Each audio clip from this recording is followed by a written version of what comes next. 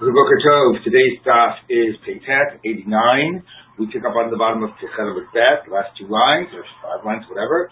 We are dealing with a issue. The Mishnah discussed that if a person is injured by a woman who's a married woman, then he's sort of in tough luck because, if he injures her, he has to pay. But if he's injured by her, she doesn't have any money to pay with, so she owes him the money, but she'll have to pay him later. So we're slowly building up to getting back to that, but it started by this discussion about a case of a mother who, before her death, gave a gift of her property to her son in order so that her husband would not inherit her, and then the money would be divided amongst many sons, not all of whom were her sons. And the question was whether she had a right to do that, whether that was a legitimate gift, because that was property, the nichse milo, property that she owned, but because she was married and although she had title to it, her husband had the right to benefit from it. I think this is in the fancy legal language, this is called the right of usufruct, which is the right to benefit from the payroll, to get the sort of to reap the benefits from it, even though you don't have the title to it.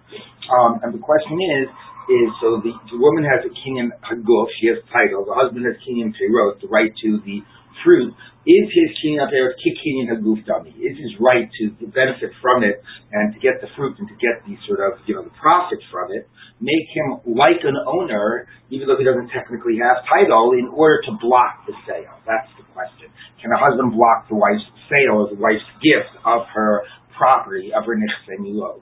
And the Gemara tries to bring a proof to this from a similar case about a father and a son, that the father gave property to a son or whatever. We won't have to worry about how that worked out, but the basic point was the son had title to property that he had gotten from his father, and the father retained the right of the fruit, the payroll. And can the son give it to somebody else? And that was the discussion. If the son gave it to somebody and then the son died before the father died, would the sale still be binding? Because is the son able to actually transfer title, even though right now he does not have the right of the fruit? Can he actually fully transfer title right now? That was the question. And so Rabbi Bar Abba said, yes, he can. That's the way Reish Lakish reads a particular Mishnah that we have in the Basra, and therefore that proves that the father's kinyan hapeiros is not kinyan haguf dami. The father's right to the fruit is not like he has title, cannot block the son's sale. And in parallel, the husband's title to the kinyan hapeiros is not like a kinyan haguf and cannot block the wife's gift to her son. Okay, so that was the proof. So let's pick up from, let's read a little bit, and let's pick up from Bava Kamma Rabbi Yehuda, the last narrow line of Peichanim with that. So they reported this from Yehuda, because Yehuda said the woman actually is not allowed to, the gift that the woman made to her son was not binding. So they reported to Rabbi Yehuda what Rabbi Bar Abba said. He said back to them, here's what Shmuel said, no, our case of the wife trying to gift property is not like the case of this Mishnah about the father and the son trying to sell property that he has title to. My time, what's the reason? Amar Rav Yosef, had the Mishnah about the father and the son been the reverse case, that the son gave property title to his father and the son retained the right for the fruit, and then the father tried to transfer title, then it would have been a good proof that if the person with title is able to transfer it, and the person with the fruit can't block it, that's showing the person with the fruit is not like an owner, does not have the ability to block the sale. That would have been exactly like the case here by the wife. But the case there with the son who has the title, who's transferring it, and the father has the fruit. Know that it's the son who now has the title, and he's trying to transfer it.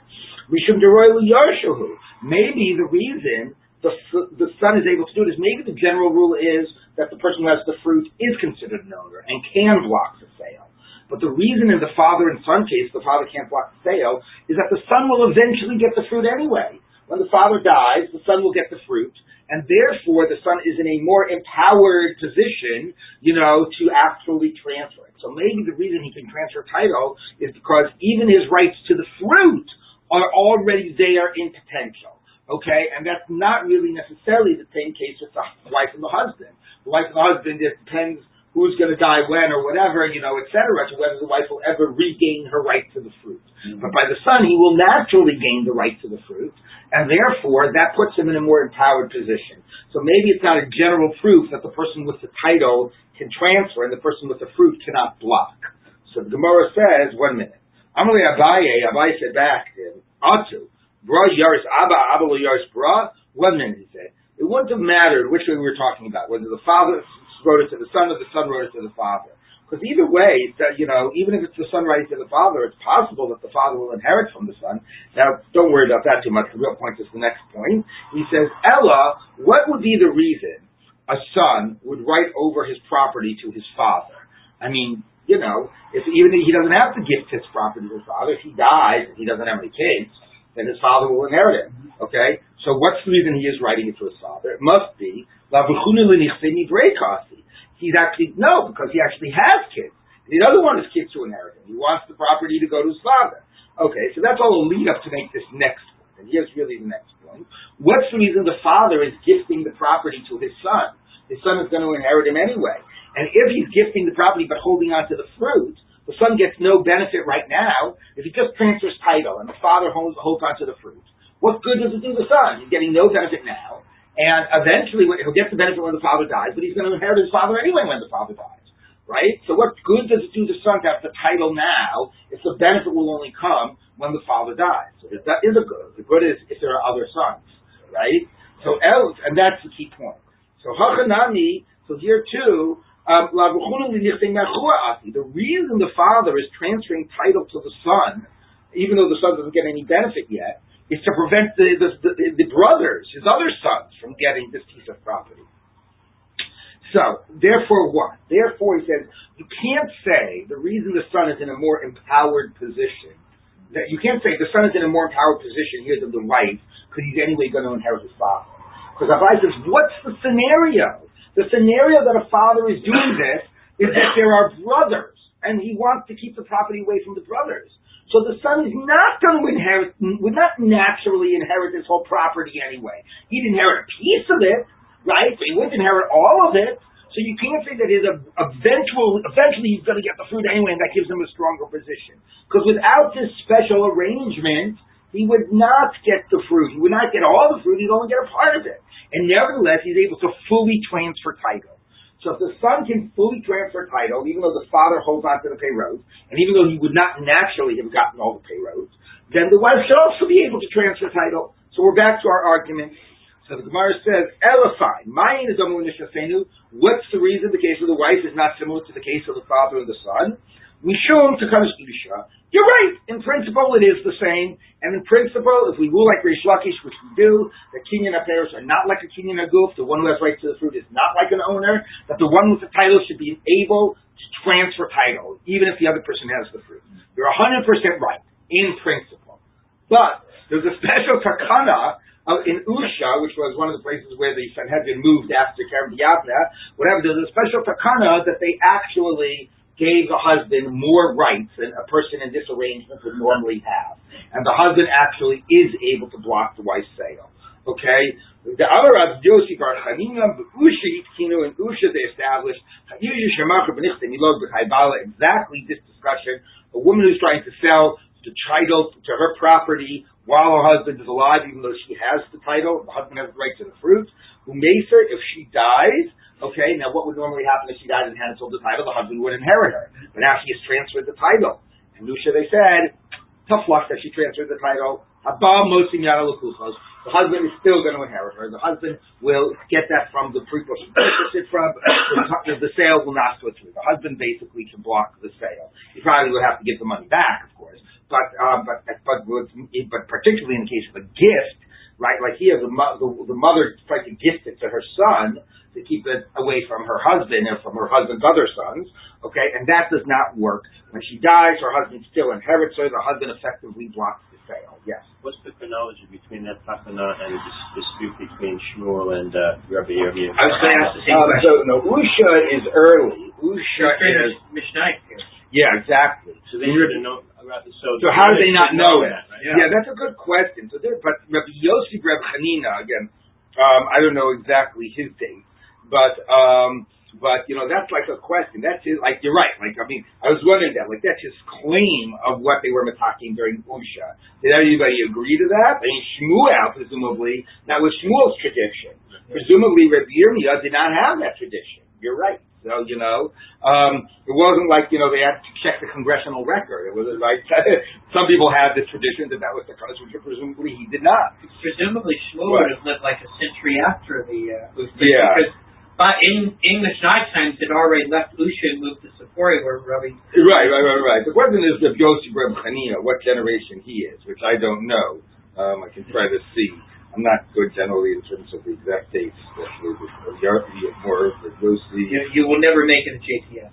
I know. I have to tell you, I was once at it was just such a fun story. Anyway, Jewish Amora sage, second generation of Amorayim. So second generation. So that'd be after Shmuel. That would be like after or around the time of Shmuel. The end of the second generation. Ben Gorshini Vashlishi Shalom Arayim. Rabbi Yochanan, he was his Rav. So that actually, Shmuel. So it's interesting. Shmuel says it's not similar to Shmuel. Also knows it's kind of Usha, but anyway, this idea of the kind of Usha was only said explicitly, right? After Shmuel had said is a rule. So it's clearly not everybody has this tradition. There's no reason for the takana that's given, Well, the basic reason is sort of like an Ava type of a takana. The same reason they instituted. There's a general question about why they instituted that about the husband inheriting his wife. Is that biblical or rabbinic? But Chazal sort of set up in Ksuvas the whole sort of set of arrangements about here are the husband's responsibilities, here are the rights he has to his wife's property or his wife's earnings or so on. So presumably, it's like they felt it was needed to create that sort of balance in those types of financial arrangements, But obviously, because otherwise a woman could also always, I think not bad, but the reality would be a woman can always, sort of prevent her husband from taking the property, right? Make some type of essentially write it into a trust, make some type of an arrangement to right to over the way, et cetera, et cetera. So anyway, so that's what they did. Amarav Idi Bar Avin, said Rav Idi Bar Avin, Avananami Tanina. Now we are going to get back to our mitzvah. We also taught similarly that a woman cannot gift away or sell away the title to her property, the nichse milo. There's a breita that witnesses come and say, we testify that Reuben divorced his wife, Sarah here, and paid her ksuva. Now these are going to be found out to be false witnesses. Okay? It looks like he's living together with him. It looks like they're still married. We're telling you that's not true. She's divorced and she received her ksuva. So what are they? And they're going to be lying. It means they're found out to be lying. So you have to do to them like they were trying to do to the other person. Now, who were they trying to hurt? Well, if the guy was a Kohen, you could say he tried to hurt him, that he can't remarry his wife, but that's not the point. Okay? The point is that they're basically trying to hurt her. They're trying to make it that there will be testimony that she received her ksuva, so she'll never be able to collect her ksuva after that. Okay? Now, Ein Omrin, now how much do they owe her? So what would she have collected with her ksuva? She would have collected the 200, zuz, which is the face value of the ksuva. Then she would have taken back any of her nichsei tzon barzel, the dowry she would have brought into the property, she would have taken out, and the husband would have lost his right to the peyrot of the property she already had the title to. Okay? So, they don't say, now, we pay the whole ksuva, pay the 200 zuz, plus the nichsei milog, plus, I guess, the right of the peyrot. You don't say through all of that. Why? Because right now, it's not like she has that money in her pocket right now. Right now that she's married, right, she might not ever collect her ksuva. A, she doesn't have the right to that money right now. B, she might die first and never collect the ksuva. So how much is her ksuva worth? They were trying to make it that she could never collect her ksuva. So they were trying to rob her from her rights to her ksuva. What is the current value of her ksuva? Ella,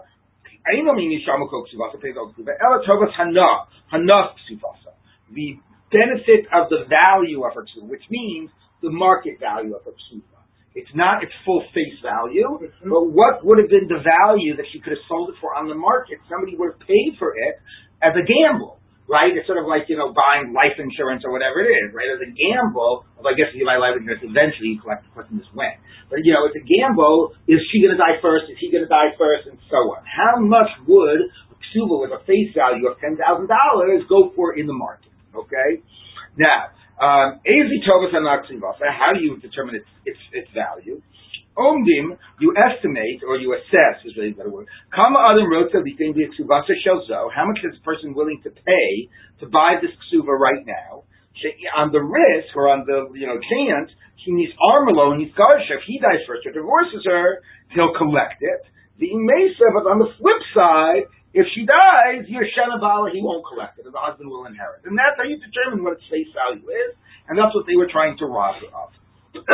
Now, how does this prove that there's such a thing like the Kanas Usha that it would prevent a woman from transferring the title? Gemara says simply, if you don't believe that there's such a thing as Kanas Usha, you believe that a woman can sell title to her property, so Amayir Shenabala, so why do we say, she can't collect the full value because she might die, her husband might what do you call it, might inherit from her. Tazbin ksuva filagamre. Let her fully sell her ksuva, at least the nechsei milov, meaning there's one piece of the ksuva that is actually worth its full face value or close to its full face value, and that is her nechsei milov. She has title to 100 acres, okay, that the husband is eating the payroll. Now, whatever happens, she will, whether she dies first or he dies first or he divorces her or whatever, if she could sell that title, so the husband will never inherit it. Okay? So why do we make it sound like her whole ksuva is at risk, whether somebody will get the whole value in the future or zero? There's a piece of it that somebody could definitely get. What would that piece of it be that somebody would definitely get? The title to the nechsei milov, which would then he would definitely get the peyrot once the husband dies. It wouldn't matter who died first. Okay? So, you all sort of with me here? Okay? So therefore, even though that's not the full value of 100 acres, because you don't have the right to the payroll right now, you're only going to get the right to the payroll when the husband dies, it's not the same as it's all at risk. Okay? You can it has a definite, you can definitely transfer that value fully right now, and and even it's not at risk, but with the future getting of the payroll, you're just not sure when you're going to get the payroll. So why does it make it sound like the entire value of the ksuva is at risk? So it must be that there's kasusha, and there's no part of the ksuva that she can sell right now. There's no part that she will definitely get, regardless of who dies first. Okay? So tazing ksuva fil gamre. So Amar Abaye, no. So Abaye says, who says we're talking about the nechsei milog? Maybe you're right. Maybe the nechsei milog is the part that actually, she definitely will get, because she can't sell it right now, regardless of who dies first. Okay? Maybe there isn't a Takanas-Yusha. But when the Breita made it sound like the Eidim Zomimim, like we're trying to assess what they made her lose, and that it's possible that the whole ksuva was at risk, that's talking about the base 200 plus the nechsei tzon barza, plus the dowry. Because that stuff is fully, the title is in the husband's name. Okay, the husband totally he never paid the 200, so obviously it's under his title. And he totally took title of the dowry. So that's the stuff that, if she dies first, she's not going to collect any. If she dies first or divorces her, she'll collect in full. That's the amount that's totally at risk. Is this clear? Sorry, draw this again. Okay. Now that I have a board, I can use the board. Here's the husband. Here's his wife. Okay? So she brings into the property, okay, dowry. This is nechsei tzon barzel. This is what we say. I love that term. Dowry? No, iron sheet. Iron sheet. Because she's going to take it all back out, no matter what happens to it. Okay? This is what we write in this ksuva. An aleph. Lei, Mizei, Avua, Bein B'Tesef, Bein B'Zahav, Bein B'Tesef, Bein B'Zahav. We assess what's the value, and we say it's times the Kukim Tesef Sarva. Actually, we don't. We say it's Meir plus the extra 100 of the Tosefet. Okay, so we determine how much money does she give him in dowry. That goes over, and he now has title to it. Okay, and he has title. Okay, so that's the Tzon Barzel. Okay, but if he dies first or divorces her, she takes that full value out. There's also the 200, which is the base amount, which he has title to, which he never paid her to begin with. Okay, and then there is her property, the Nichse Milod, which she has title to, but he gets the fruit. Well, little fruit. There's my fruit. Okay, so he gets the fruit. Okay, but he keeps title to that. All right. Where does the Tosefet appear? The Tosefet is also money that he promised her that he never paid. So it would be plus Tosefet. Okay? So, here, basically, all of this, if they try to rob her of her ksuva, they're going to prevent her by saying she was divorced and she collected it, which she didn't. They're going to prevent her from collecting all of this and from regaining the fruit. Okay? Yeah, we'll just draw the fruit over here. Okay? That's the fruit.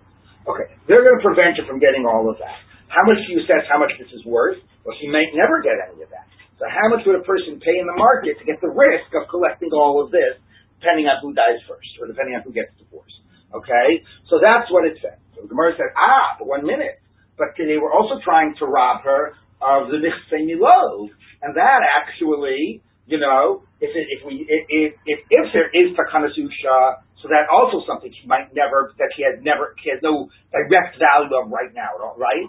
But if there isn't Takanas Usha, then they really were robbing her of it, because they robbed her of the ability to sell this right now and to get value for it. Okay? Even though it would not have been its full value, because she didn't have the right to fruit. But if there was no such thing as Takanas Usha, these lying Eidim have now prevented her from selling that. So the Gemara's answer is, no, we're not talking about Nichse Milod, we're talking about all this stuff. Okay? And this is the stuff that is at risk. And this is the stuff that we have to assess how much would a person pay. So you really can't see from here whether there is Takanas Usha or not Takanas Usha. What would someone gain by all of this? They might be being paid by the husband. Okay. Or they just hate her. Okay? Anyway. All right. So the Gemara says like this. I mean, I don't fully get the whole but I'm not going to. So the Gemara says like this. Okay. Amar Rabbi, said Rabbi, Tovas Hana, this discussion of the Tovas Hana, how much you paid, that's not the face value, but for the for the possible benefit for taking the gamble. So Hova Asliyada name of a milsa. Since we're discussing it, let's say something about it. Tovas Hana Isha Havya. Okay, that if the woman actually, now that the Eidim Zomim are basically, who do they pay? So they pay the wife.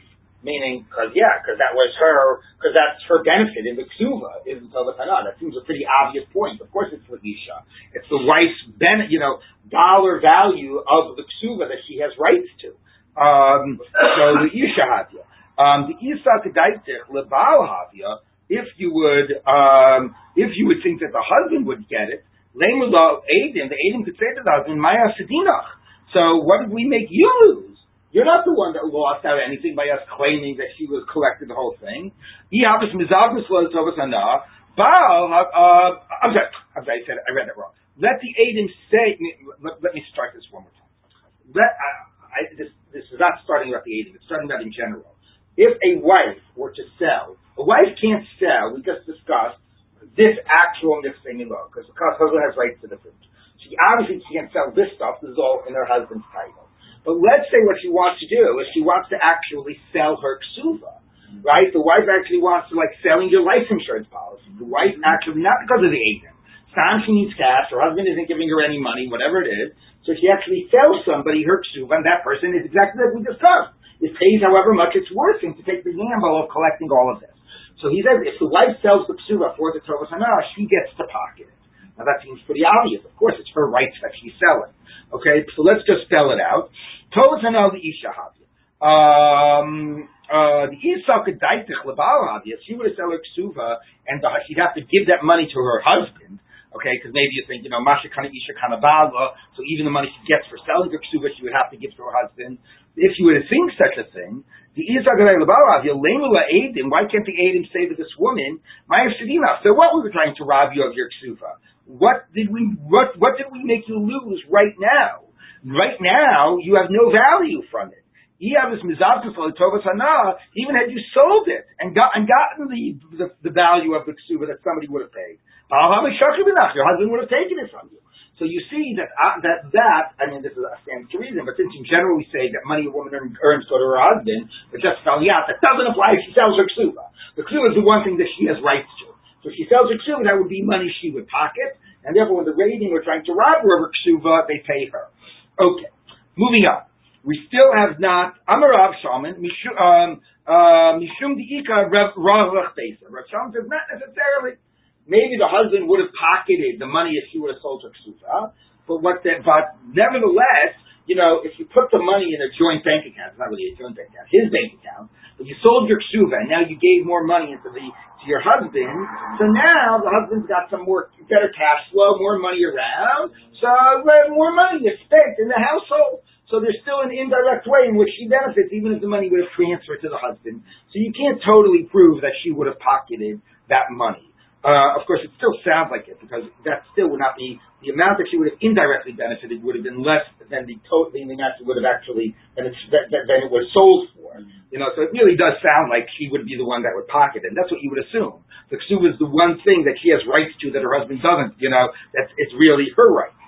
Anyway, the Gemara continues. Amar Rava, he says the logical thing, like Rabbi was saying, no, if a woman sells her ksuba, she gets to pocket the money. Now, not only that, she sold her ksuba, for this whole writ here, the face value was $10,000, but what you were willing to pay, A, was only going to be in the future you would collect, B, there was a risk, so you'll pay $3,000 for it, okay? So she takes that $3,000, she pockets it. That's point number one. This is not money that then goes to her husband. Now, point number two is, but maybe we should say, what's the general halacha about property that a woman has that she has title to? That's the nichsei milo. So this $3,000 is her property. She has title to it. She doesn't transfer it to her husband. But let's say, fine, but at least take that money, buy property, and have the husband get the fruit, because that's what you do with general property that a woman has, title to. Right? Or take the money, put it in some bonds, and let the husband get the interest. Fine, you're right. She sold her ksuba, this part of the ksuba, she got $3,000 for it. That $3,000 she keeps. Her husband doesn't get it. Okay, so that means it's a type of a nichsei milo. Property she has title to. The husband doesn't take title, but he should still get the payros. Everybody understand the question? Okay, yeah. Yeah, but that money came after she got right, so that's what the Gemara is going to say, okay? So the Gemara says, and the husband does not get any benefit off of that money. If she puts it in some interest-bearing account, she keeps the interest, not the husband. My time, what's the reason? The rabbis gave the husband the fruit that came from her property. Not the fruit of the fruit, which basically is this Torah Tanah is something that she got. It's like a double derivative. It's a derivative benefit she got from the ksuba, and this is a derivative of the derivative that he doesn't have. Okay? Now, by the way, it's not true. There are some types of fruit the person does get. Let's say she brings, sheep into the marriage. And then the sheep have babies, and the babies have babies, and the babies have babies. That the husband does get. That's like let's say like in your in whatever, if you do have some interest-bearing account, they reinvest the interest, right? So that's a type of a natural fruit that the husband does get. But this type of a thing, where the whole thing was like an unexpected, I don't call it a windfall here, but something that's not the natural produce, outcome of this property is that he would sell it for the Tovas Hana, right? That type of a fruit, an unexpected fruit, he doesn't get the second degree benefit from that. Okay, let's get back to this question of the Takanas Usha and see why we're discussing it all together. The other Papa of Rav Huna, Breda Rav Yeshua, when Papa and Rav Huna, the son of Rav Yeshua, came, the Bei Rav from the house of Rav, Amri, Tanina with the Takanas Usha. It was, you could see that clearly this question of whether there was such a takana was in question, because A, Rabbi Yirmiyah Bar Abba didn't know, and second of all, we're trying so hard to prove it. Okay, so he says we actually can have a Mishnah that proves takanas Usha, our Mishnah. We're finally going to get back to our Mishnah. A woman and a slave, encountering them is bad business. Chovevei behen chayav, that meaning certainly encountering them in some type of a physical, like causing injury. If you cause injury to them, you have to pay. But if they injured other people, they're exempt. Now, it doesn't mean they're exempt. It means that they don't pay now. They'll only pay if the slave is freed or the woman is divorced, and they get their own money. Which means that a woman, when she's married, is considered to have no money of her own. Okay, so he says, why does she have no money of her own? She's got something she can sell. You know what she can sell? Her nichsei milog. Let her sell her nichsei milog, transfer the title. Again, somebody's not going to pay the full value because he doesn't get the fruit just yet. But let her sell that and use that to pay for the chavala. So why does it make it sound like there's absolutely no way, under normal circumstances, that a woman can get any cash on hand? So the Gemara says, so this is why we had this whole discussion. If you don't believe that there's such a thing as tekanas ubishan, tazmi nichsei milog, let her sell the nichsei milog, lay and use that to pay off the guy that she injured. So clearly, it must be there's no way she can sell her nichsei milog. So that seems to be a pretty good proof. But the Gemara says 1 minute. According to your reasoning, fine, there is tekanas ubishan, but lo mati mas b'legamrei, and she can't sell her nichsei milog. There's still some way she can get money. How does she get money? She can't transfer title. You know what you can still do? I can sell you, again, like the tovas hana, the risk. I can basically sell you, Charlie, here you are, I'm going to sell you. You're not going to get title right now of this because I'm not allowed to. But if my husband dies first or divorces me, I will get back my nichsei milog, and I'll get all of this stuff. Let's not forget all of this stuff. Okay? And I can actually get some cash on hand right now. How we just got through discussing tovas hana. I can sell you the future rights that you will get that I'll get in my consumer, even though I have nothing right now. If my husband dies first or divorces me, I'll get all of this and my nichsei milog back, and you would pay me money to have the right to get that, at that future time. That's a possibility. So why am I not forced to sell all of that and use that money to pay for the guy I injured? So the Gemara says, and pay the guy she injured. The Gemara says, no, that she can't do. How money Rabbi Meir he? A man cannot stay with his wife even for 1 minute without a ksuva. So if I am selling my ksuva to somebody else, I no longer have rights to my ksuva. If my husband divorces me, I don't collect. So Rabbi Meir would say, then you're not allowed to stay married to your husband. You can't stay married without having your ksuva. So the Gemara says 1 minute. That doesn't make sense. The time of Ma, the Gemara says 1 minute. Why does Rabbi Meir say that a man can't be married to his wife without a ksuva? Because he says without a ksuva, it'll be too easy to divorce the wife. There'll be no financial consequence on his account. Remember, he could unilaterally divorce the wife.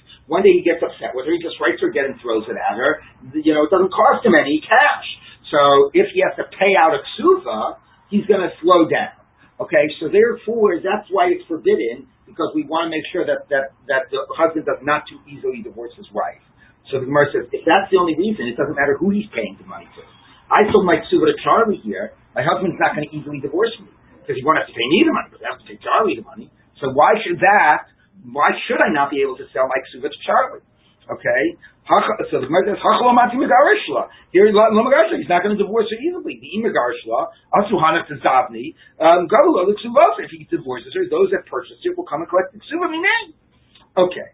Ella, so we still haven't explained why the woman can't sell her ksuva and use that money to pay the person she injured. You're telling me, she can't sell nichsei milog because this proves tekanas ubishan. Forget all of that. Why can't she pay the guy she injured by selling off her ksuva for its potential future value? 1 minute. So the Gemara says, Ella, tovas hana mili. Here's why she can't sell the tovas hana, the potential future. Because that's only a abstract thing. That's only a right. It's not a real ownership of property. It's only a future right. Umili lo mishtabdi. And things that are abstract rights, the person she injured does not have a lien on, does not have the ability to demand that she sells rights. He can collect property, but this is just right. So the Gemara says, what does that make sense? Alam alo, why not? It's words, meaning it's abstract rights, but that are sold for cash. It's something she has a value. Who cares if conceptually it's abstract? Something she has a value. She injured this guy. She should be forced to sell whatever she has a value to pay this guy. So the Gemara says, Ela mishum dir Shmuel. Fine. Here's why we can't tell her you have to sell your ksuva to pay the guy you injured. Because of what Shmuel says. So Amar Shmuel, hamochel shtarcho b'chaveiro b'chazru machlu machel. Vafilu yorish mochel. If you sell a debt to somebody, or not a debt, what to call it? It is a debt, but your money you're owed. You have a document that somebody owes you money, okay?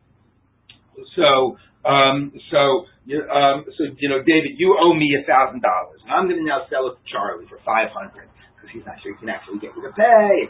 It's time, whatever. He's not going to pay full face on it. Just like this case, which is essentially the woman and the husband. Right? It's money he owes her under certain circumstances. She's going to sell it that somebody might be able to collect in the future. Okay? It's a debt document. Now, Charlie is going to come to David to collect. Okay? But I'm going to say to David, just pay me $500 and I'll be mochel the $1,000 debt. Okay? And I'm actually able to do that. Now that sounds crazy because then nobody would be stupid enough to actually buy this document because I can always just be mochel it. And Tosfos deals with that. But the logic of it is, the mechanism is that the Torah had a very hard time sort of not understanding, but sort of dealing with the reality. How do you transfer a debt? Okay? Because if you understand the debt is somewhat personal, so David owes me the money. How can now he owe Charlie the money? What magic made that happen? Okay, so one way of understanding it is that he never owed Charlie the money. I gave Charlie the right to collect the money that was owed to me, but it's still owed to me. He's just now the person who has the right for it to be transferred into his bank account, essentially. Okay, so like there's an automatic direct deposit thing going on, but ultimately that's a personal thing between David and me. He owes the money. That's one way of understanding it. Okay, now why we have to understand it that way, or here's another way of understanding it. Even if I sold him something, let's say I had liens on David's property, and I sold him those liens, but those liens only made sense because they were a collection of a debt. The debt still remains personal. So even though he has those liens, as soon as I waive the debt, the liens automatically disappear. So because of the personal nature of the debt, and it's not purely just the financial, even once I sell it, it's still money that's personally owed to me, and therefore I can be mochel it. Now, there is a discussion that sort of dini de garmi, if you remember that, going back to the first half of Bava Kamma, that if you cause types of indirect losses and injuries, you have to compensate. But if I actually did that, Charlie could go ahead and sue me for causing him a loss. Okay, but nevertheless, in principle, I could be mochel that. Okay, so that's true. Since Shmuel says vafilu yorish mochel, not only can the person who was originally owed the money to be mochel, even if he dies, and now the money is only owed to his heir, because then you would think it's less personal now. The heir could also be mochel, and the guy who bought the debt would be out the money. So if that's true, so why now can you? I'm now back to being the wife. Okay, why can I, the wife, not be told that look, you got to sell your stuff to Charlie there and use that money to pay Frank who you injured? The reason is the following. The reason I can't be forced to sell my ksuba to pay somebody else is because why? Is because then what am I going to do? I'm going to sell my ksuba, pay Frank, and then I'm going to turn around and be mochel to my husband, like the money, since I'm no longer a beneficiary of the ksuba, I'm going to be mochel and Charlie is going to be out. So the Gemara says that's Charlie's problem.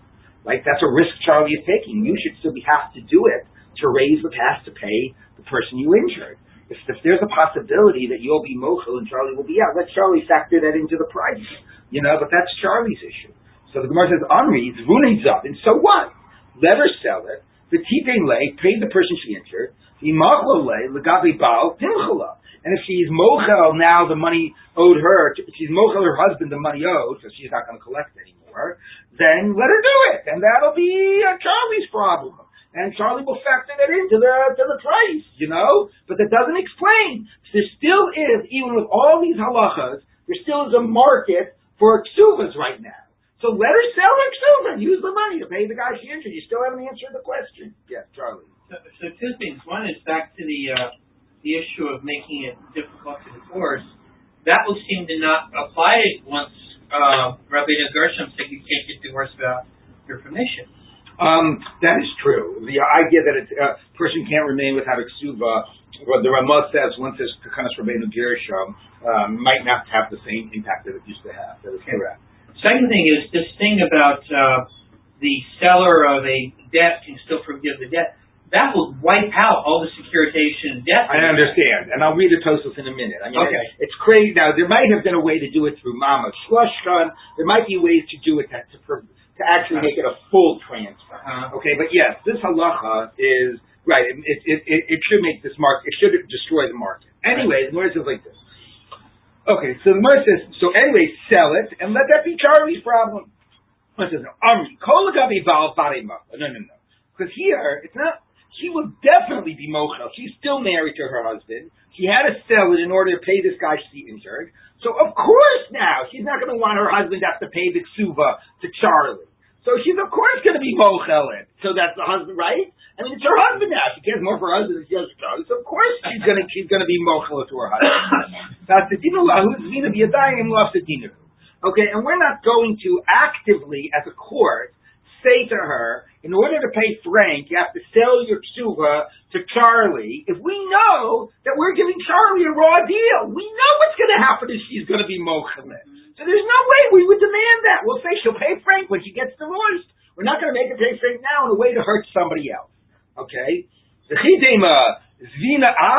we got a solution.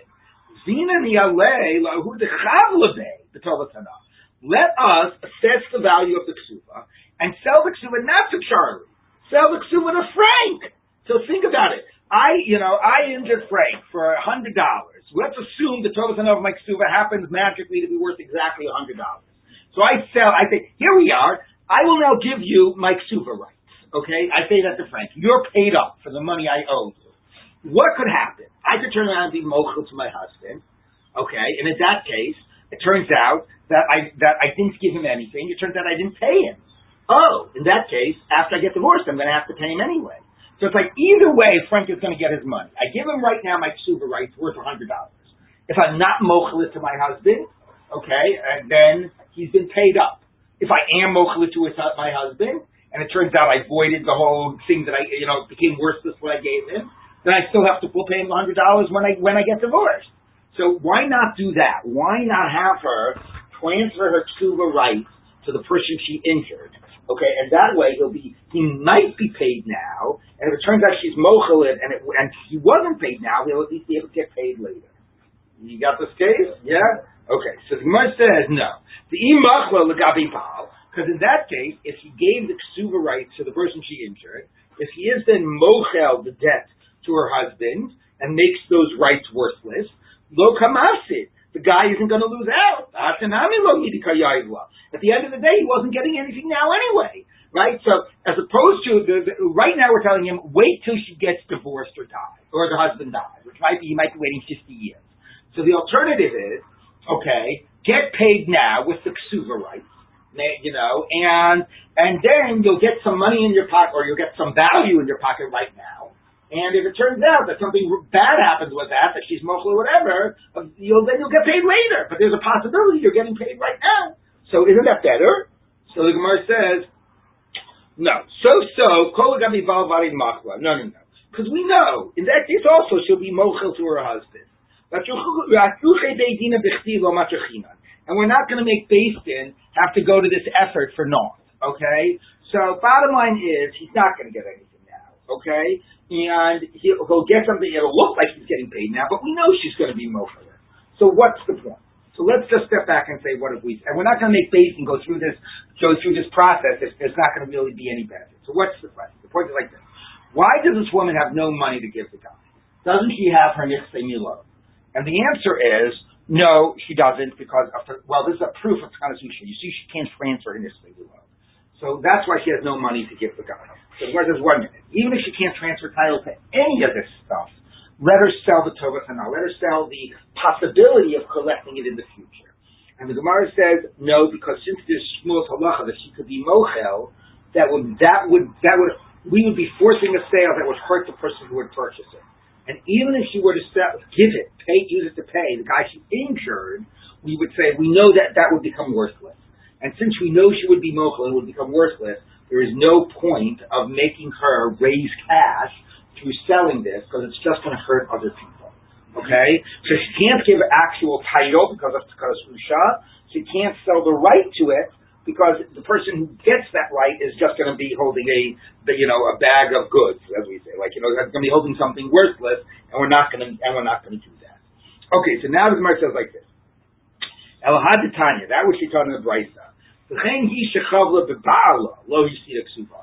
Let's say she injured her husband. Okay, she does not lose her ksufa. And here actually it says 1 minute. If she injured her husband, she should have to. There's a way she can pay her husband. Basically, sell her husband back her ksufa. So if if all of this might be worth property worth $10,000, but if the market value based on the risk that it'll ever get paid out, is $3,000. And so let her say, and let's say she hurt her husband, she owes her husband $3,000. Let her basically say, fine, you'll never have to pay me my ksuva, and I'm paying you up your $3,000 that I owe you. That makes a lot of sense. Because what could she do? Mochel to her husband? That's what the effective just did right now. She was mochel to her husband. She basically freed her husband from this debt, from this possible future payout, and that value paid up the value of the chavala. So why do we say that she doesn't have to do that? Why is that true? Let her sell it to her husband with the tovas hana, the current value of the ksuba. Okay. In order to pay off the injury. The machla, and if she is mochelet, what do you mean mochel? Now the husband's going to pay out and collect his own payout. So the Gabi Balik of Seder, he's not losing out, right? Because effectively she was mochelet right now. She basically said, forget about ever having to pay out the ksuba. That's how much is that worth to you? $3,000. Fine. Now I've paid up your ksuba, the injury. So why not? So listen, how vade Rabbi Meir? That is Rabbi Meir. Amar asul adam shishaim isha afilu sha'achas lo ksuba. No, that is Rabbi Meir. Because if you sold your ksuba to somebody else, that Rabbi Meir could live with, because the husband would eventually have to pay out the money, whether to the wife or to somebody else. But if you're selling your ksuba back to your husband to pay money you owe your husband, then after that, okay, it's nice the husband got paid up, but now he's not out any money. Now there's nothing stopping him from divorcing his wife. So that you're not allowed to do, because then you're going to have a situation where there's no ksuba to be paid off. So the Gemara says 1 minute. Even if she wouldn't have done that, the husband wouldn't lose any money. The time of Mai, what's the reason that you're not allowed to have a marriage without a ksuba? Today she'll take Chovevei of low siyach and be too easy to divorce her. So let's say she didn't sell the ksuba back to her husband. She owes her husband $3,000. So he's also not going to hesitate to divorce her. Why not? Fine, I'll divorce my wife, then she'll have the money to pay me back the injury that she owes me. So there's nothing stopping me from divorcing her, because any money I pay her, I'll just collect right back. So the Gemara says, so the Gemara says, so you have the same problem if she didn't sell it back to him. Once there's this debt that she owes him, there's nothing that's going to stop him from divorcing her, because he'll divorce her and then take the money back. He says Gemara, so the Gemara says, I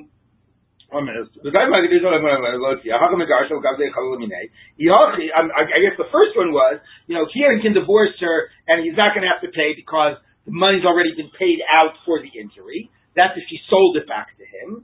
And therefore it won't stop him. So the Gemara says, so even if she didn't sell it back to him, there's nothing to stop him from divorcing her. He'll divorce her, pay out the money, and then collect it back. So the Gemara says no. There's an obvious answer to this. No. Again, give the scenario I gave. The scenario I gave, the ksuba is worth $10,000. The injury was $3,000. But that's also the Tovah Tanah of the ksuba is $3,000. So if right now she says to her husband, right, I owe you $3,000, forget it, you'll never have to pay me the ksuba, we'll call it even, then there's no loss for the husband to divorce his wife, right? Because now if he divorces her, it's going to be no money out of pocket. But let's say she didn't do that. She had an outstanding debt of $3,000. What's going to stop him from divorcing his wife now? Because if he divorces his wife, how much is he going to have to pay her? $10,000, right? So you see, so therefore, if she actually liquidates her ksuva, sells it right now with the tovas hana, then he owes her nothing, and there's nothing going to stop her. But if she owes him 3,000 and the ksuva is 10,000, then that'll stop him from divorcing her because he doesn't want to have to pay the difference. Is that clear? Yeah. Mm-hmm. All right. So the Gemara says like this: Ella, the nafish ksuvasa. The ksuva is more than the cost of the injury. Because of that little bit that he's going to get back to the injury, he's not going to want to have to pay out the full ksuva. So we don't force her. So if she injures her husband, we don't force her to sell her ksuva back to her husband, because then she'll have no ksuva and there'll be nothing protecting her, and she'll have to sell it at less than the face value, right? Because it's not payable now. Rather, she owes the money, the ksuva still retains its face value, and then the husband is going to hesitate to divorce her because he's not going to want to pay the difference between the injury amount and the face value of the ksuva. Okay? So now the Gemara says, yes? Just assume that the injury amount is less, right. If the injury amount was more than the face value of the ksuva, maybe we would make her. Of course, then how would we let them remain married is not clear. Yeah. So the Gemara says, the nefisha ksuvasa, the ksuva deoraisa. The Gemara says, 1 minute, I got to wait to make this work, even in your scenario. If the ksuva is worth more than the Torah, when Rav Meir says you cannot live without a ksuva, the only amount Rav Meir is talking about that you absolutely, what halachically is absolutely required is this amount, the 200 amount of the ksuva. There is no need for there to be a dowry, for there to be a tosefet. The minimum amount required to slow down the husband is the base 200. And that's only for a woman who's never been married. Right, or 100 for a woman who's been married. So the Gemara says, I still don't get it. Why not force her to sell back to her husband the other parts of the ksuva? Okay? Keep the 200 that the husband owes her, so you're satisfying the halachic requirement, but to pay off for the injury of the husband, sell back the other parts of the ksuva. So the Gemara says, the even if he ksuvasa mi ksuva deoraisa, if the ksuva is more than the biblical amount, nukma ksuva deoraisa. Keep the ksuva, the biblical part of it. Don't sell that back to the husband. The irach and the remainder, tizban ani alei b'chavle, sell back to the husband for the amount of the injury. So the Gemara says, no, those alone nefisha ksuvasa mi ksuva deoraisa. Fine, you're right. In that case, she would have to sell the rest back to her husband. But we're talking about a case where she only has a base ksuva of 200. If she only has a base ksuva of 200, you can't force her to sell that back to the husband. You're not only can't force her, you're not allowed to, because she needs to retain her base ksuva. Now, what would be the case? Let's say the injury was 4 zuz, must have been a very minor injury. And in order to pay back the 4 zuz, she wouldn't lose 25. Now, what does 25 mean? Isn't it 100 or 200? So Rashi says it's 25, zuz, 25 sela, which is 100 zuz. There's like a 4-to-1 ratio. And we're talking about a ksuva of an almana. Now, why are we talking about a ksuva of an almana, not a ksuva of a basula of 200? Okay, I won't worry you about all the coinage here, okay? But anyway, the point is that the ksuva is only 200. There's none of this extra stuff. And we don't make her give up, cut into / give up her full ksuva deoraisa. Without, we don't make her, we wouldn't allow her because she can't be with her husband without at least the base ksuva. Okay, and she just owes the money. Fine. Ella, one more case about this. Haditadya, that was he taught in the Brisa. The same way I'll read this like this: she doesn't sell her ksuva to other people. She injured somebody else. She doesn't sell her ksuva to pay this other person. She doesn't lose her ksuva to her husband, and if he injured her husband. That's why he tells us read it. Okay, so similar thing that we saw. She doesn't sell her ksuva back to her husband. So the Gemara says 1 minute. There are times that she would actually lose her ksuva. What is it? Like we said, if the ksuva is more than the biblical amount, has these pieces to it, and she injured her husband, then she would have to sell that amount back to her husband in order to pay off the debt she owes her husband. So Amar Rabba said, fine, you're right. That is true. If there was more to the ksuva than the 200, and she injured her husband, she'd have to sell that amount back to her husband. But the end of this Breita means something else. The end is talking about a case of the ksuva of male sons. What is the ksuva of male sons? What that means is that the woman brings all this property into the marriage. If she dies first, her husband's going to inherit her. Okay? Then, where's that property going to go to? All of his children, which might not all be her children. Now, she doesn't want the property she brought in to stay with her children. So that's what Ksuvas Benin Dichrin is. Ksuvas Benin Dichrin is Banim Zechari. The woman says, if I die first, all the money I brought in the Ksuva, when you die, go to my children, my male children. Not all of your children, the male children we have together. Okay? So that's what we're talking about. This is what it means. I went ahead and I sold my ksuva to Charlie. Okay? Now, Charlie is only going to collect that ksuva if my husband dies first or I get divorced. Right? You with me, right? If I die first, okay, that's never any money I would have collected. So Charlie gets nothing. So my selling that ksuva to Charlie does not impact the fact that if I die first, the Benin Dichrin part of my ksuva remains valid. Because Charlie's only rights to the ksuva were in cases where my husband divorced me or my husband died first. Okay? So Benin Dichrin obviously are not impacted when I sell my ksuva to Charlie. You understand? There are different scenarios. Charlie gets it when my husband dies first. Benin Dichrin are when I die first. Okay? So Kishen Shemocher Ksuva Global Lo Yisida Ksuva Benin Dichrin, my time, Zuzehu da Ansuha, because I was just selling it because I was forced by money to sell to Charlie, and it did not mean that I was giving up the other rights of my ksuva.